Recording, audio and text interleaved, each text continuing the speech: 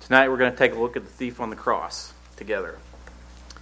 And so the title of this message is The Thief, a Testament to Grace. Now most of you are familiar with the many instances in the scriptures of men and women of great faith. There were men like Noah who spent many decades building an ark before the rain started falling from the sky, and it was even a possibility. And then there was Abraham, who stood over his own son and Isaac on the altar before God provided him a substitute. And then, of course, there's Moses. We've been reading about him lately, who stood before the most powerful man on earth, Pharaoh, and demanded that the Hebrew people be freed from their captivity. He then stood before the Red Sea.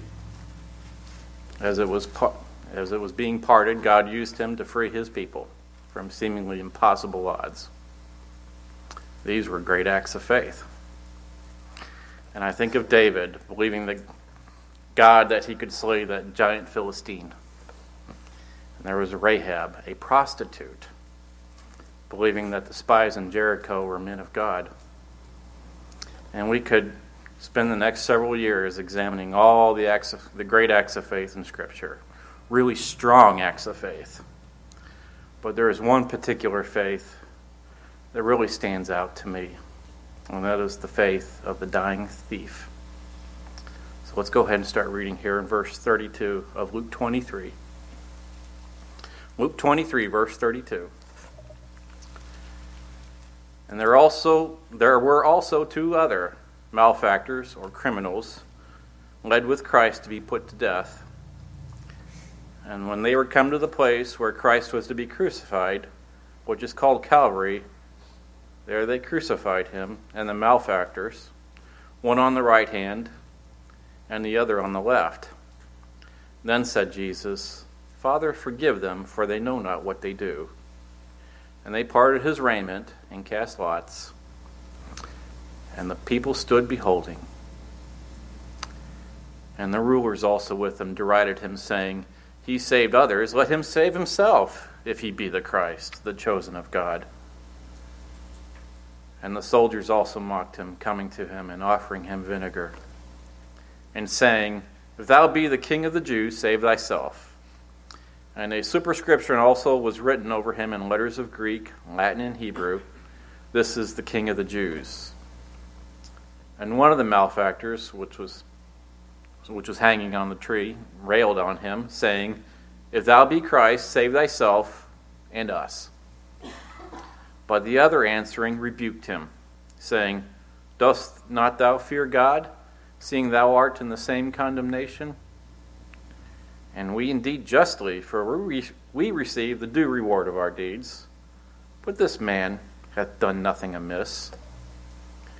And he said unto Jesus, Remember me when thou comest into thy kingdom. And Jesus said unto him, Verily, I say unto thee, today shalt thou be with me in paradise.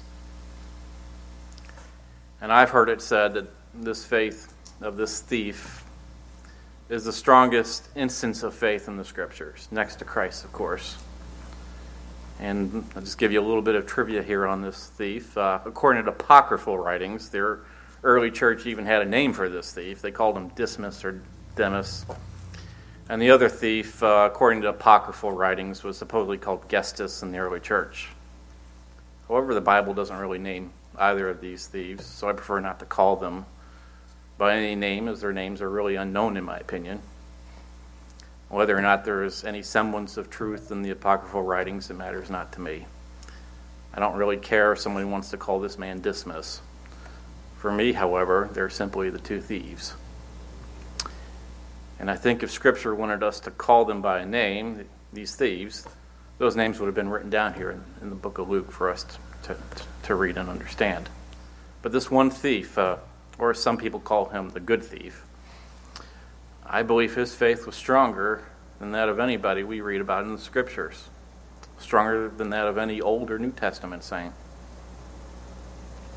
So let's ask ourselves, is this faith really greater than that of the disciples? Well, let's think about it. The disciples, they traveled with Christ for many miles and seen him perform many miracles. They saw him turn water into wine, feed 5,000 people from just a handful of loaves of bread and fish. And they saw Christ heal the sick, including that dreaded disease, leprosy. And they saw him give sight to the blind. They saw him calm a storm just by saying a few words. And they even saw him raise people from the dead. They witnessed so many miracles. And they sat and learned at his feet for 2 years. They heard his sermons and his preaching, and they soaked it up. But let's ask ourselves this. Where in the world were they when Christ was dying on the cross? And this thief was here confessing his faith in Christ. They're hiding out. They're scared out of their wits' end. They're scared out of their minds. Their faith was very weak. Yet this man, this thief, he didn't get to see any of these amazing things that the disciples saw. He didn't sit at Christ's feet and soak up his teachings. He didn't witness a single miracle. What he did see, though, was a very weak and emaciated man hanging on a tree. He saw a poor man that was bloodied to a pulp. And he saw the Roman soldiers looking up at him and laughing at him. And even another thief who was dying on a cross was mocking him. And he saw that all of Christ's friends had abandoned him. But yet he recognized something that not a single person there could he see or even fathom. This man, this bloodied and suffering man hanging on the tree, was the Lord. And this thief, he looked over at him and he said, Lord. He said, Lord. I could just imagine the onlookers laughing at him when he said this. Lord, remember me. Remember me when you come into your kingdom.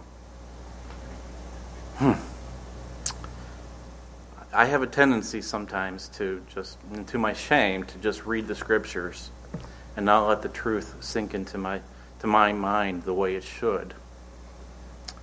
It's so easy to read just a few words and then skip to the next section. But let's focus on this passage and think about it. Lord, remember me when you come into your kingdom.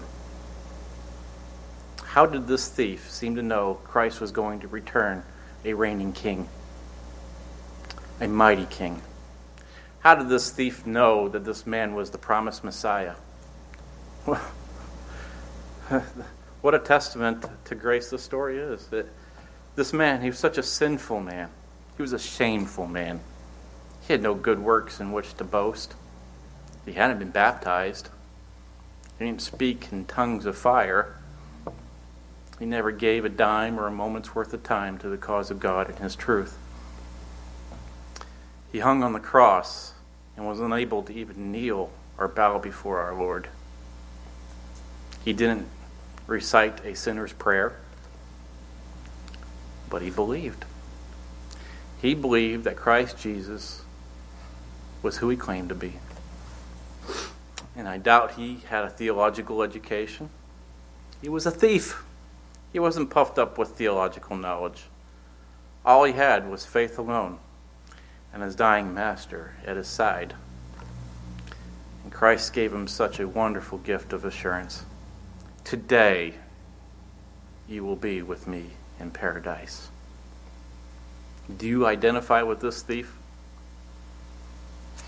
If you have true faith, then you too have the same type of faith that this man had. It may not be as strong, but we believe the same thing he did when it comes to our souls and our Savior.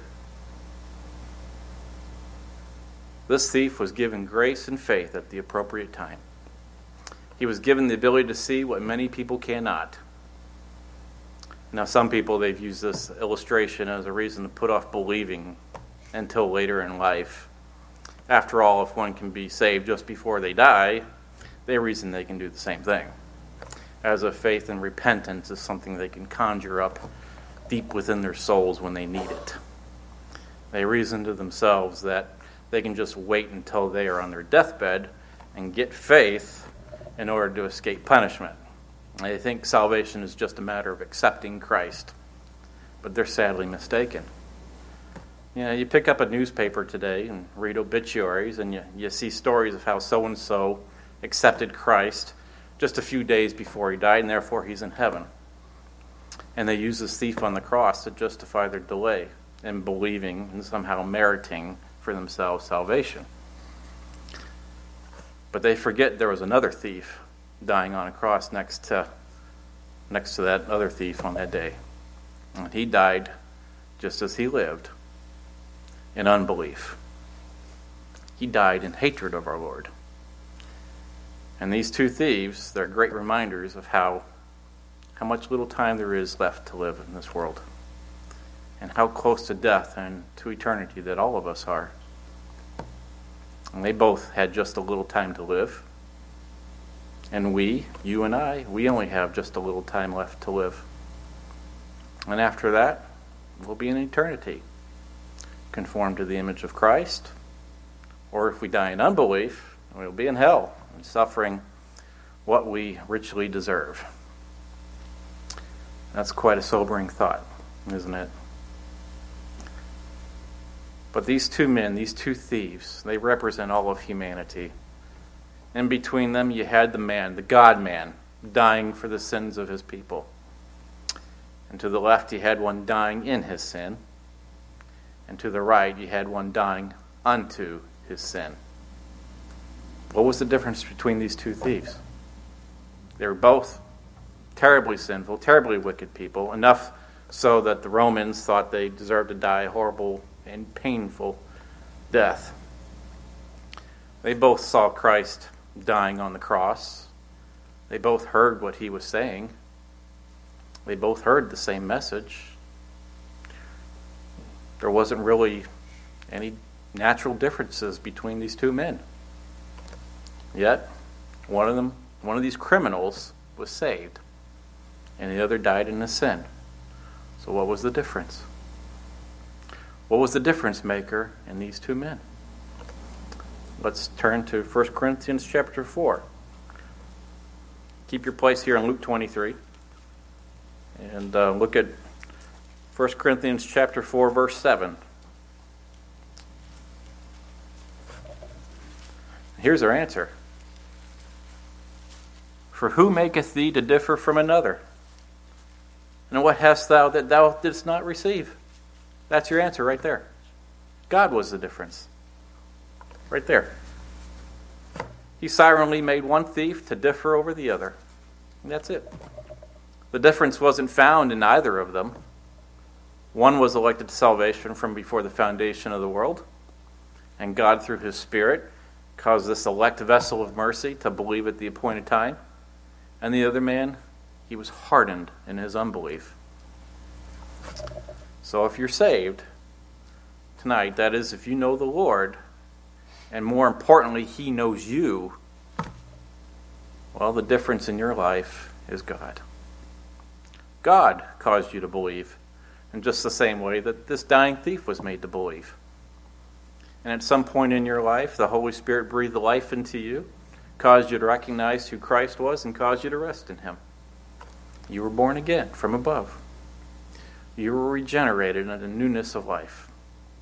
And it wasn't because you're able to conjure up some willpower that the person who dies in belief that isn't able to. No, there's nothing special about you apart from God. You at one time were just as unable to believe as any other person. There's nothing inherently good about any of us. That's why we're called sinners. You didn't do a single thing. You didn't think a single thought. You didn't perform a single work to merit your salvation. It's God who made the difference. Now let's take a closer look at this difference. Let's take a look back at Luke 23 and verse 39.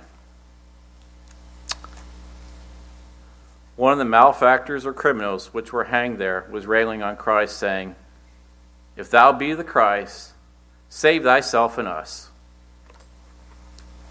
This man was railing on Christ. The New American Standard translates this as hurling abuse. In other words, he was blaspheming God. He blasphemed God right there in his presence. He said, and if you think about it, he said, if you are the Christ. If. He didn't believe Jesus was the Christ. He was mocking him. Now, I have often asked myself this many times, am I truly saved? I'm sure many of you have asked that as well. Scripture tells us to test ourselves, to be sure that we are of the faith. But one thing I've never doubted since I've come to believe is this: there is no if when it comes to Christ. And I'm confident that this man Jesus was the Son of God. He is the Christ. He is the Son of God.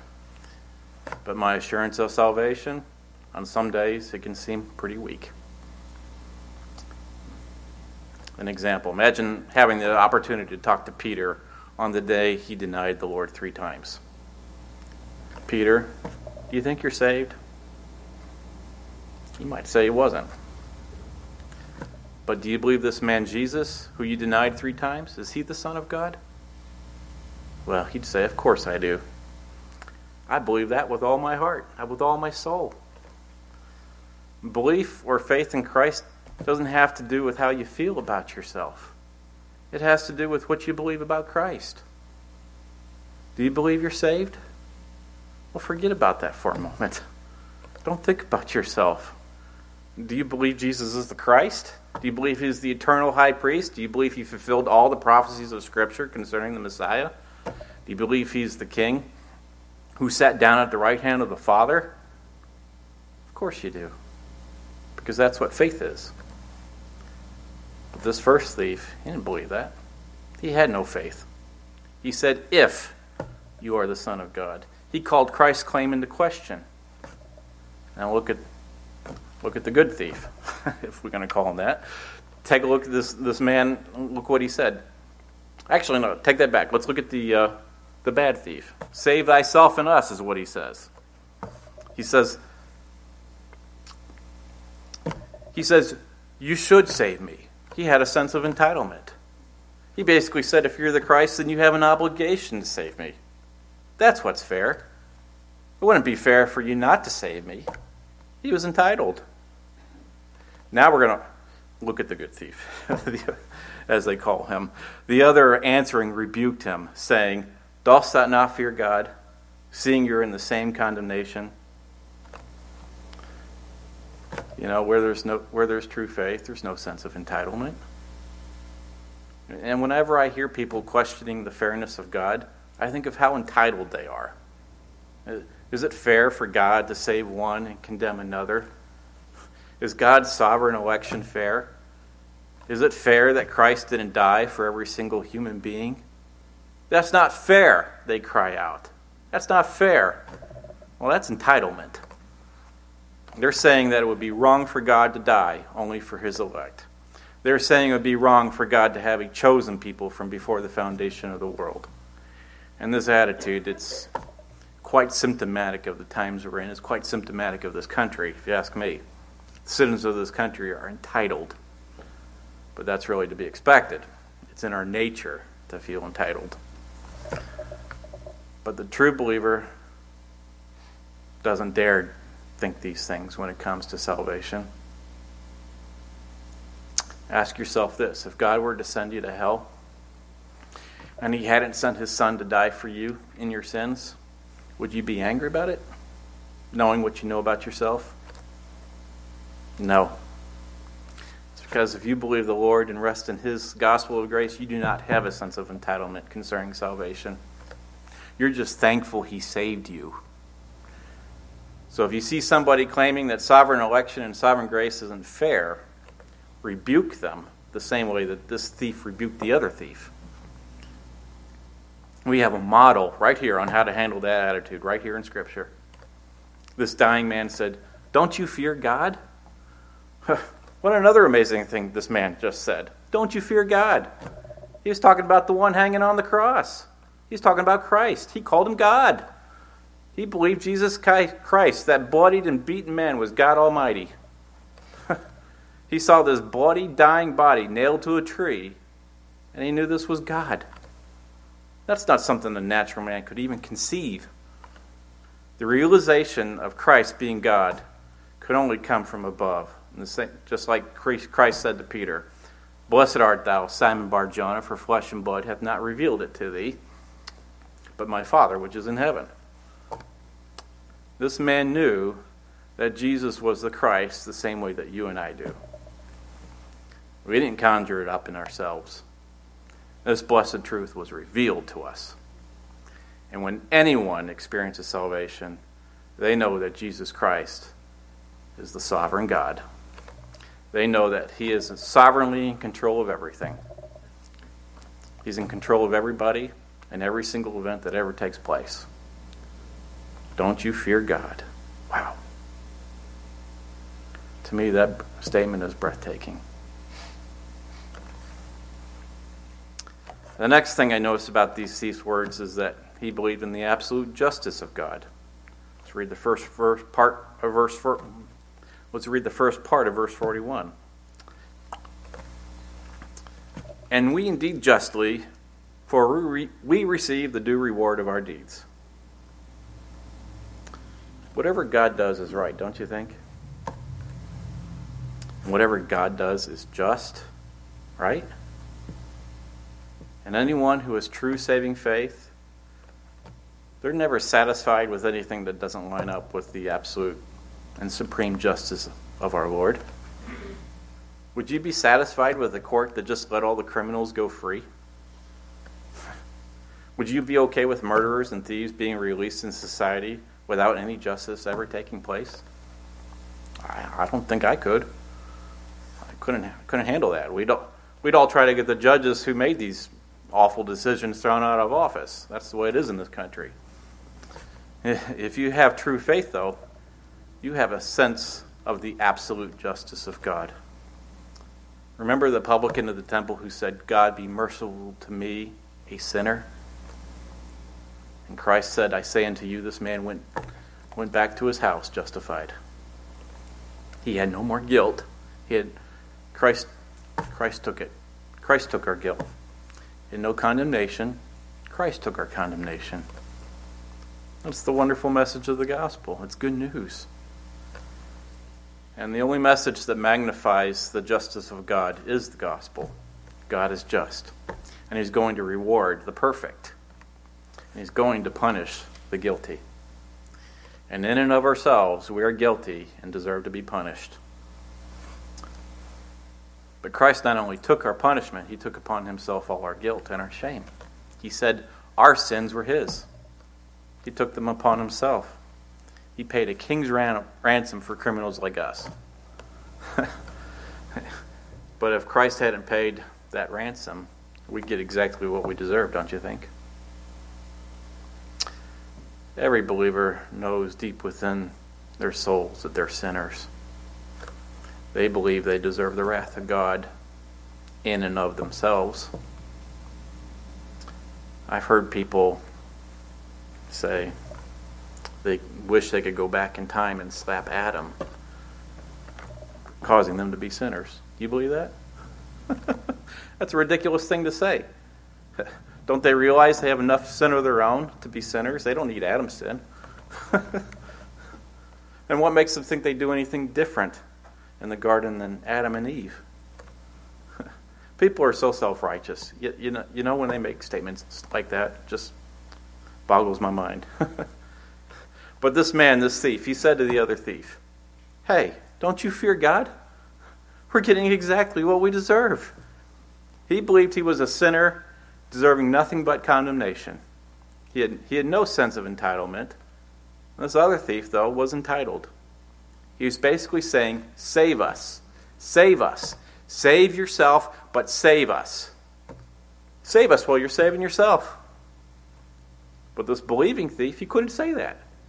He believed he was a sinner before God. And he believed Jesus was sinless. Christ didn't do anything wrong. Do you believe that? Do you believe Christ was without sin of his own? that he was the only perfectly sinless man to ever live, that he was absolutely holy and perfect in everything he said or did, without spot? A dying criminal on the cross believed this.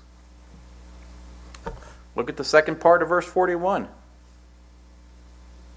This man hath done nothing amiss. That's what he said. I don't think he's just talking about civil crimes either. I think he thought Christ was sinless. That's the context here. He believed Christ was God. That's the only thing that makes any sense to my mind. It's absolutely amazing. Remember, he never saw a single miracle performed by Christ. All he saw was a man nailed to a tree who was seemingly helpless. And he looked to him and he said, Lord. The seemingly helpless man hanging on the tree was the Lord of creation. He was the Lord of providence. He is sovereign over all things. He's before all things and by all things consist. He's even sovereign over salvation. And this belief, this thief, he believed that. And you can see that in his words.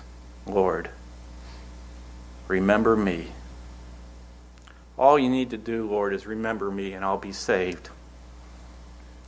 That prayer is strikingly similar to that prayer of the leper to Christ. Remember what the leper said? He said, Lord, if thou wilt, thou can make me clean. He believed everything he needed to believe, didn't he? But if you talk to some theologians today, you'd think it wasn't enough. The thief probably couldn't articulate to you the doctrines of tulip. He probably couldn't elaborate to you on the differences between Calvinism and Arminianism. He probably couldn't tell you what universal atonement versus limited atonement meant.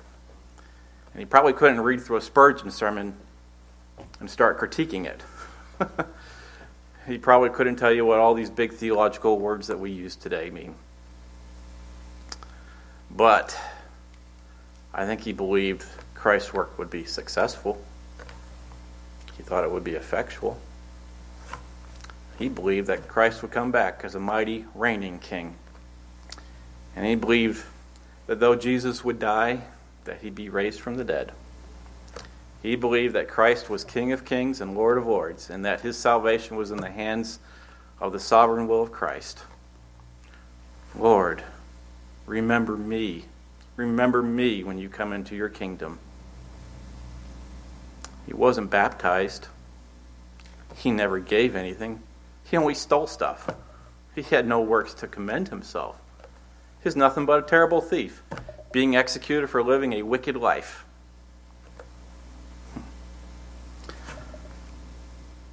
When I first believed the gospel of sovereign grace, it was back in the early part of the internet era, back when it was first getting started. I used to get online and read about the gospel, and I'd find these internet forums and people would be sitting there debating each other. So I've seen a lot of debates online, seen a lot of debates on social media. I've even participated in them, to my shame. I've seen people argue over every single theological point one could even possibly make. And I've seen people roast each other online for not being able to articulate theological concepts. I've seen people judge each other like Pharisees for not being able to articulate Calvinism or tulip properly. And I've even, like I said, I've even participated in many of these discussions. And I could hold my own with the best of them. Because I love to study theology, and I've read a lot of systematic theology books. And I'm not trying to brag here. I'm actually ashamed to say a lot of this. And I can tell you all the big theological words. I can tell you the difference between all the different end times views that exist out there, and all the different nuances that theologians like to make. However, so many of these people that like to debate theology, I think oftentimes they miss the point of the gospel. They can articulate the gospel, but do they believe it like this thief? Do they look to Christ, and do they rest in him? All these theological concepts they like to talk about, well, they don't mean a thing if they don't reinforce the type of faith we see here with this thief. And I think sometimes people lose sight of Christ in their theology. They lose sight of Jesus. They can argue and they can debate very well, and they think they're always right, and they defend their doctrine mightily. But I think that many people are too focused on winning a theological game and have forgotten the one who gives rest. They forget about the sovereign grace. They forget that sovereign grace theology terminates in Christ alone. That's all you need to know, Christ. And I had a friend once who could debate very well, and he could defend the gospel very well. In fact, he could articulate it almost better than most people I know. But one day he just stopped talking to me. And so I finally tracked him down and I asked him, "Hey, what's going on, man?" He told me something that shocked me. He says, "I don't believe any of it." That's what he told me. He told me he didn't even believe in God. And he said that to me, and I'll never forget. He said, "Brandon, your understanding of the Scriptures is the most accurate I found.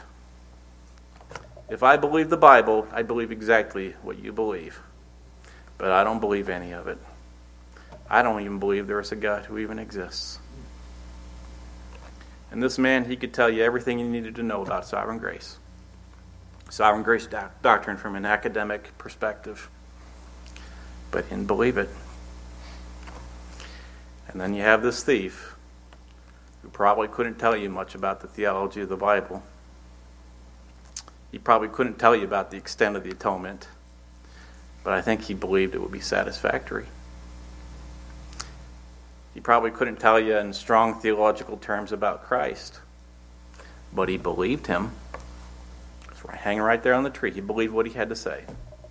He knew he had nothing to contribute to his salvation.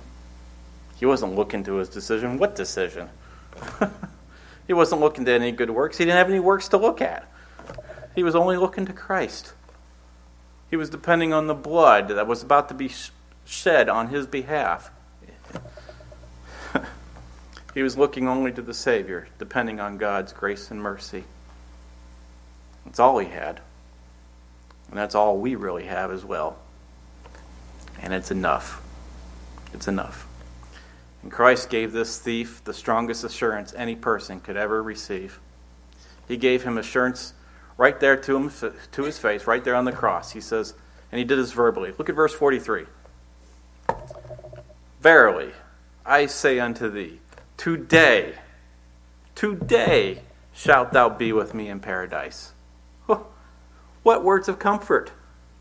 Can you imagine the joy of this dying man upon hearing these words? If you believe, these words should comfort you as well. These words should give you joy as well. Christ gives all of his people assurance. He speaks to them, and he whispers in their ear, "Fear not, for I have redeemed thee. I have called thee by thy name, and thou art mine." And he did this with the thief on the cross. And he does that with those of us who believe. We know the Lord, and he knows us. And we talk to him, and he talks to us. And we know that we'll never be plucked out of his hand. And we know that when we die, the same thing that happened to that thief will happen to us. "Today, thou shalt be with me in paradise." The moment we who rest in Christ, when we die, we go to be with Christ in paradise. Why should we be any different from that thief? Death isn't something to be feared. The Lord conquered the grave for us. And when we pass right into his loving arms in paradise. We will walk and talk with a resurrected Christ and living Christ, just like this thief. So what's paradise? I don't know. I don't know exactly what it is, or what it'll look like. And I've seen people arguing about this as well, but I don't need to know.